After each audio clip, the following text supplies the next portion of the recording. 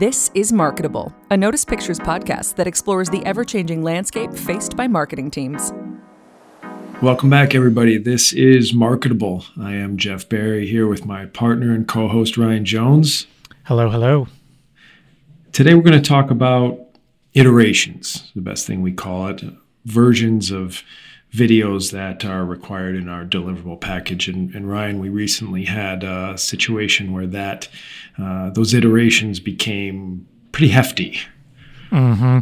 Yeah, it's something that has been steadily growing over the years. And we sort of touched on this in the opening episode, just about the constantly ever-changing nature of video runtimes, which will be something that we discuss, I think, in a different episode, although it is kind of tangentially related, so we'll probably have some overlap there. But as new social media platforms arise, and each of them having their different standards and that kind of thing, inherently there's a need for different iterations of a given video. So, I mean, I guess we can start by just quickly defining what that means. So, as an example, the standard sort of output that we would make would be a 16:9 version of a video, which that's sort of the standard widescreen. You think about the shape of your television, unless you're using an old tube TV that's square. 16:9 is that widescreen aspect ratio, and we're kind of not necessarily beholden to length. It's just whatever the story dictates, and that's sort of the core deliverable, and then everything else branches off from that, and that can change the length, it can change the aspect ratio. When we talk about aspect ratio, that's the shape of the frame that we're using. Do we have burnt-in captions? Do we have subtitles? Do we have different languages in the audio track? There are dozens of variables, and when you take those dozens of variables and multiply them over a few deliverables, you really quickly get this exponential growth of what that number of deliverables becomes. One of the side effects of all that is, how do you just track that? You know, in this situation, we were up to, say, 150-ish videos. Is that right, Ryan? Yeah, on this most recent project that we did, the variables were, we need 16:9 versions. For some, we need 1:1. For some, we need 9:16, which is Instagram sort of height and width. And then they need a version for all of them with burnt-in captions, which means the subtitles, captions are automatically toggled on. They need some where they're not automatically toggled on. They need SRT files for YouTube, all of these things. And yeah, basically for the core deliverables were 7 videos, I would say, 5 testimonials, and then 2 sort of product-related videos, maybe 3. So yeah, call it 7 to 8 core deliverables. But when you added in all of the iterations, it came out to, I think we landed at 154 videos that we were delivering. I mean, it's just a massive amount of material from something as simple as 7 to 8 videos. All necessary, of course, but this all has side effects and things to be figured out as this is evolving. And it's something that has slowly increased, I think, over the last maybe 6 months, would you say, Ryan, where this has seemed to be picking up steam and needing these iterations? Yeah, I mean, I think that it's for the past 4 or 5 years easily, I would say it was not uncommon to say we need a 1:1 version for Instagram. But then these things change so rapidly, and then Instagram starts doing stories. And so that's when you need a 9:16 version for that. And that's a drastically different aspect ratio than 16:9. It's very difficult. Well, let's just talk about that for 1 second, because it brings in the question, while we're in production, what are we doing? Are we shooting 16:9, which is what we'd normally be in, or are we shooting 9:16, or are we shooting both, which kind of doubles your time? So we've been dealing with that by utilizing resolution in the camera, whether it's 4K, 6K, 8K, whatever we may want it to be, knowing that we're only going to have a 1080 deliverable, taking a slice out of it to get 9:16 but there's trade-offs there in what you're really getting, right? Yeah, I mean, I think that we, in all aspects, try to maximize that production day so that we are able to deliver a high yield of material. And that goes beyond just the aspect ratios that we're shooting in. You know, to your point, we want to look at the frame in such a way that in the easiest way possible, we can go from that wide aspect ratio to a tall aspect ratio without having to cheat it very much. And additionally, because we're looking at different lengths of videos, we're trying to make sure that as we're capturing things, it's going to work whether we're doing a 6-minute cut for YouTube of, say, a tutorial video, a how-to video, which we could maybe then cut into a 6-second pre-roll thing and have them both be equally effective and communicating the client's message. And so it is a lot of math that is required on set to be able to do this and to do it in a cost-effective way so that the client is really getting not only everything that they need for the various outlets that they're trying to reach and the various audiences, but to get that in a cost-effective and also, frankly, time-effective way. We don't have all the time in the world to capture 1,000 different takes for all the various social media platforms. Yeah, that's one of the things that I'm really bumping up to is how do we communicate these issues that come up from a production standpoint to the client for them to understand the ramifications of what this does to the shoot day in production, because that's really ultimately your more costly part of things because you're carrying the most labor on a production day versus just an editing day or something like that. So, you know, how do we communicate that in a way that's like, okay, yeah, you're just in this setup, just get it for this other thing. But really your framing is different. You've got to go in, if you're shooting natively for it, you're either, 9:16, the best way to do it is to really turn the camera on its side. So the camera is shooting, on a 90-degree plate on the tripod versus where a normal situation would be for 16:9. It's not turned 90 degrees, either the left or the right, to give us the 9:16. So although we're in that setup and these seem like little changes, it very quickly gets time consuming to be bouncing back and forth to one or the other. Or you're putting another camera on it and saying, okay, we just move a camera out that's 16:9, B camera is going to shoot 9:16. But then you've got to have the person power to be able to move that in. So it's like so many ramifications. Our goal, of course, is to get as many versions of this as necessary, but understanding there's a give and take. Let's just say you've only got one shoot day. So that's where it starts to get tricky of like, what are we watering down in our time to be able to capture something and be thoughtful about the way that we're communicating the story and still get what needs to be gotten to be able to go on all of the platforms. I mean, that's just something we haven't, it's a work in progress for us to be able to communicate that. Yeah, I think that there's also, you talk about the time and how much time we have in a day, but I would even say there's a smaller unit of measure when we're considering this, which is realistically how many takes do we have of a given shot? Because sometimes we're capturing things organically that aren't staged, that aren't blocked, and so it's kind of, more from a documentary style, and you can't go back and just, retake something that is happening live, or something in between that where it's something that, if we're painting a wall or something, you can't really go back that many times and recapture the paint rolling out on the wall without having to reprime the surface, wait for it to dry, and then get that shot again. So maybe you have multiple flats where we're capturing paint rolling against the wall and we can work around it. But even that is a finite resource.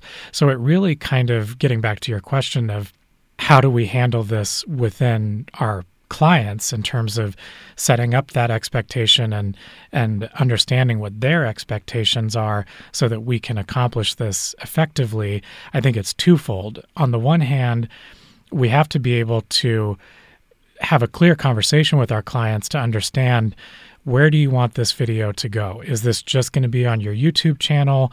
Are you wanting this primarily for Instagram and maybe you'll use it for YouTube down the line? Is it going to be for pre-roll? So we're capturing something that can be distilled in 6 seconds, 15 seconds, 30 seconds, all of these aspects so that we can go into it with a solid plan, because we can accomplish a whole lot in a single day if we know what we're getting into. Now, that being said, the second part of this communication is actually understanding that these needs change in our experience when they see the material. Often other teams that aren't involved in the conversation at the beginning maybe suddenly see the material and they're like, oh my gosh, well, I would love to have this for a Pinterest post or an Instagram or a Facebook or whatever, or can we turn this into a TikTok? And we might not have shot for that, we might not have had that communication or that conversation ahead of time, but if we go into it shooting in the most flexible way possible and even suggesting on the fly, hey, let's grab this way just in case you need it for TikTok, then at least we're prepared, because we always want to be in a situation where we're putting ourselves in the position in post-production with the client when they make these requests that weren't necessarily in the original scope of work. We want to be in the position to say, yeah, let's try it. No problem. Let's take a stab at it. Now, inwardly, we might be like, oof, this is going to be a challenge. But our response is always, yep, let's take a crack at it and see what we can do.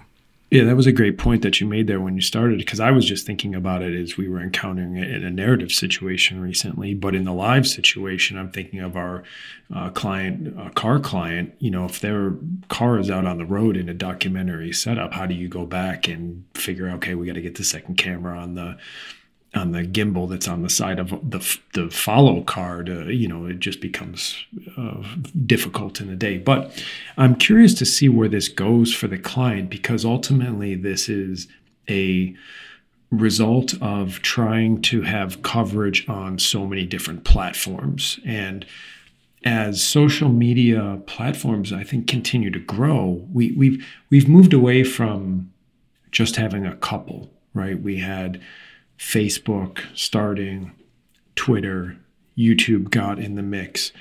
But there's so many different platforms now, and there's so many different platforms that pop up and fall off. One gets hot. So, somebody brought up Vine the other day, and thinking about, that Vine, really, that was the thing that, made TikTok the idea for TikTok. And there was some relationship that happened there. I think eventually did they buy Vine, and then they well, no, it's like Vine shut down for some reason. And I don't recall why, but I know that a lot of people, my wife included, who is a big Vine consumer, were like, why is this shutting down? This is like the best.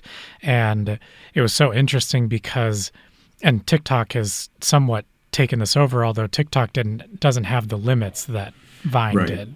Where it was, what was it, 7 seconds? 6 or 7, yeah. Yeah, which was really cool to see. I don't know. For me, I would look at that limitation and be like, I can't tell a story or do something funny in 6 or 7 seconds. And you see these young people, high schoolers that are doing amazing, creative things in this short, little context. And it was really simultaneously inspiring and frustrating, because I was like, I still don't know how I would even begin to tackle this. I mean, there were amazing narrative stories that were being told over Vine in those, seconds of increments. But, and I think if I remember correctly, I think that the founder of TikTok, I think they did buy Vine at some point and then put it to bed as TikTok was launching or something. There was some relationship that happened there, but it was a real basis for what TikTok started as and then grew into. But point being is, as brands are chasing different platforms and then taking the time and the money to create deliverables for all of them, how do you gauge what's actually getting you traction and being useful? And so I'm interested to see, as we continue to move forward, certainly through this year where social media feels like it's shifting a little bit, to see when it feels like for companies, no, we're just going to put our money and value into these couple of platforms because we feel that that's where we have the most traction. We're getting the most return. We're getting the most interaction with people on, fans of the brand. And are they even able, certainly there's so much tracking in it, but how do they quantify it from that side to say, okay, we're adding on X amount of editing days to create all of these 154 iterations? Where does that have value or not? I don't know how that becomes trackable, but certainly it has to at some point, I would think. Yeah, I mean, I think that the value and sort of the game-changing aspect, obviously, of social media is the hyper-targeted nature of it, which is why with something like Facebook, where you can really home in on such hyper-specific targets, whereas with, say, TV, even just, 10, 15 years ago, you're just basically hoping, I think that people that watch Lost will like this, and a lot of people watch Lost, and let's advertise against that, or more obviously the Super Bowl. But it's funny because, like you said, it's always changing, and the question is which platform, and that varies from client to client. But before we were recording, I was looking up, what are the actual top social media platforms today, and I was going to challenge you to see, like, what do you think are the top, guess your top 5, and this is based on monthly active users. Oh boy, wow. Okay, I'm going to go top 5: TikTok, YouTube, Instagram, Facebook, Twitter. Yeah, you're pretty close. So are you going 5 to 1 on that, or 1 to 5? 1 to 5. Okay, and most you said number used 1. To least. 1, TikTok. Mm-hmm. 2, YouTube. 3, Instagram. 4, Facebook. 5, Twitter. For most used to least used. Yeah, so you're close. Number 1 is Facebook. Still. 1 is Facebook? Yeah, because it still has the high. It's 2.96 billion monthly active users. So I think just because it's been around so long and the global reach of it is so massive, it's like when Sean, our silent partner on the podcast, he's off right now doing something majestic in an enchanted wood somewhere. Otherwise, he would be joining us. But we did some work in a refugee camp in Kenya a number of years ago, and the refugees in that camp were all on Facebook. Like, we're still friends with them on Facebook. So massive reach, Facebook. I believe you had YouTube as number 2. That is correct. 2.2 billion MAUs. Now, number 3 is WhatsApp, which I think is a little bit of a cheat, because I guess that is a social media thing. But we don't have any clients that are like, I don't know if, like, do you advertise on WhatsApp? I'd have to look into that. I've never heard. Isn't that just kind of phone calls? Yeah, it's phone calls and messaging. Messaging, right. But I don't know. But anyway, I only use that with some international friends. Yeah, exactly. Same kind of thing, just when necessary. But now with international calling, I don't even know what the point is. It's not point, right? So then number 4 was Instagram, also with 2 billion MAUs. So they must be neck and neck there. And then number 5 is WeChat. Well, what's WeChat? Are we old? WeChat? I don't know. I guess we don't chat, you and I. But yeah, clearly. We're just old fogies. We just use Apple Messages for I guess we got to look chat at WeChat and Slack. And Slack, right. What, so you didn't even name TikTok there? No, TikTok is number 6. Wow. Yeah, and then more surprising to me was Twitter is way down at number 14. Yeah, I wondered when I threw Twitter in there, I was like, I'm probably aging myself a little bit, because it seems like from what I see in the news that Twitter isn't even really registering now. And obviously there's been a lot of fluctuation with the company and exactly what they're doing. But that's you said 14? Yeah, number 14. So it falls behind. Number 13 is Pinterest, 12 Qzone, don't know what that is, 11 Kuaishou, don't know, 10 Snapchat, 9 Telegram, 8 QQ, 7 Sino Weibo. This just sound like made-up words, but most of these I haven't even heard of. They must be, international right? That platforms. That makes sense. But the other thing is, you've got LinkedIn at 16, which I would say a lot of our clients are pretty heavily into LinkedIn mostly for recruiting purposes. Naturally, right. They want to see, not just employee testimonials talking about how great it is to work there, but also any of their sort of corporate responsibility initiatives, right. Workplace culture type things, or even just showing like this is a cool thing that we're doing is valuable for LinkedIn. And that just kind of goes back to this original point is what is the message that you're trying to get across? Right. If you're trying to increase awareness of your company to bring in great talent, then obviously you're going to want to target LinkedIn. Right. If you are in a field that is more design or home goods type based, we see a lot of Pinterest need and Instagram. Instagram is really big in the design world. I find that a lot of our clients, Twitter is still a catch-all. They still would like things to be on Twitter. We haven't done this much recently, but there's a large demand, obviously, during the pandemic for Twitter Live stuff. Right. Yes. So that's a whole other thing that we, wouldn't count in the iterations, but YouTube Live, Facebook Live, Twitter Live.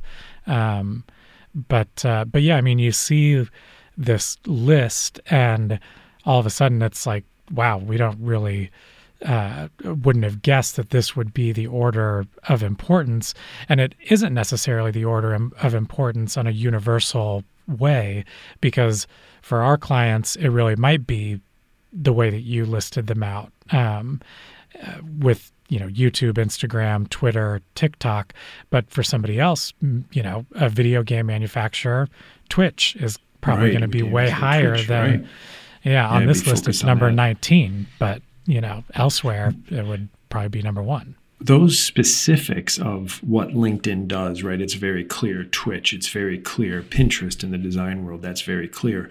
Those targeting to those platforms make the most sense to me because you can be specific. They can all have specific targeting, right? But they have a built-in specific base that a client may be reaching out to, that we know that they're there, that people are into home goods, or people, business wise, if you're trying to structure something B2B in LinkedIn. When you get more general for just Facebook, I remember reading an article during pandemic that it was like retired moms are taking over Facebook. Basically, like my little sister's not on Facebook because she's like, there's nobody cool's on Facebook. Everybody cool's on TikTok.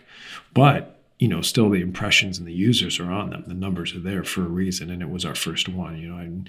I don't actively use Facebook, but I haven't gotten rid of it. It's there. I know it's out there. Still a number on it, though I might not be moving the needle as far as my usage of it.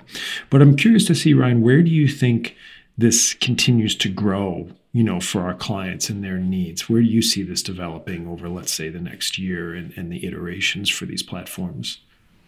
Well, I think as more of these platforms continue to pop up and sort of vary in their market interest and what the audiences that they're reaching, I really think that I wonder if it's less of a growth aspect and just a reorienting of, the client that we were referencing before, that we have, 150 deliverables that are really focusing on YouTube, Facebook, Instagram. Does that then shift away from Instagram toward some platform that isn't even up yet? Or maybe, who knows, maybe somehow Tumblr makes a resurgence in the field that this client is in, and so suddenly they want content for Tumblr. And we keep talking about shapes of videos in terms of the aspect ratios, but it's also best practices for, a YouTube video. You have, they say, 15 seconds to capture the the attention. With an Instagram video, it's 4 seconds. So these are all variables that continue to change over time as our audience's attention spans are constantly, being competed for. And so, is it going to be a thing?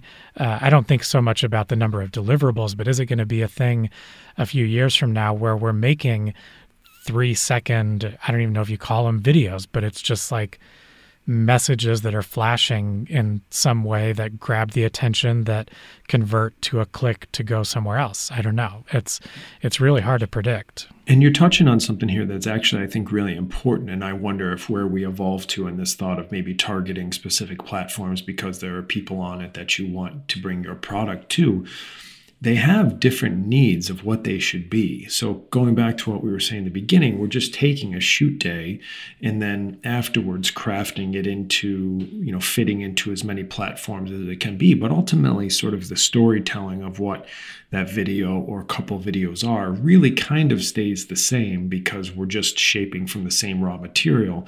The timing might be different as far as the runtime for videos. Certainly the framing, orientation, aspect ratio changes from platform to platform. But there is really significant differences in what works on one platform and what works on another platform. And I think getting to a place where you have the time when you have the time, but to really be able to shape the storytelling for that product or that service for a specific platform seems like it will catch more than something that's just sort of generally not for any of the platforms versus being specifically made for them. I think that I would like to see that directionally happen.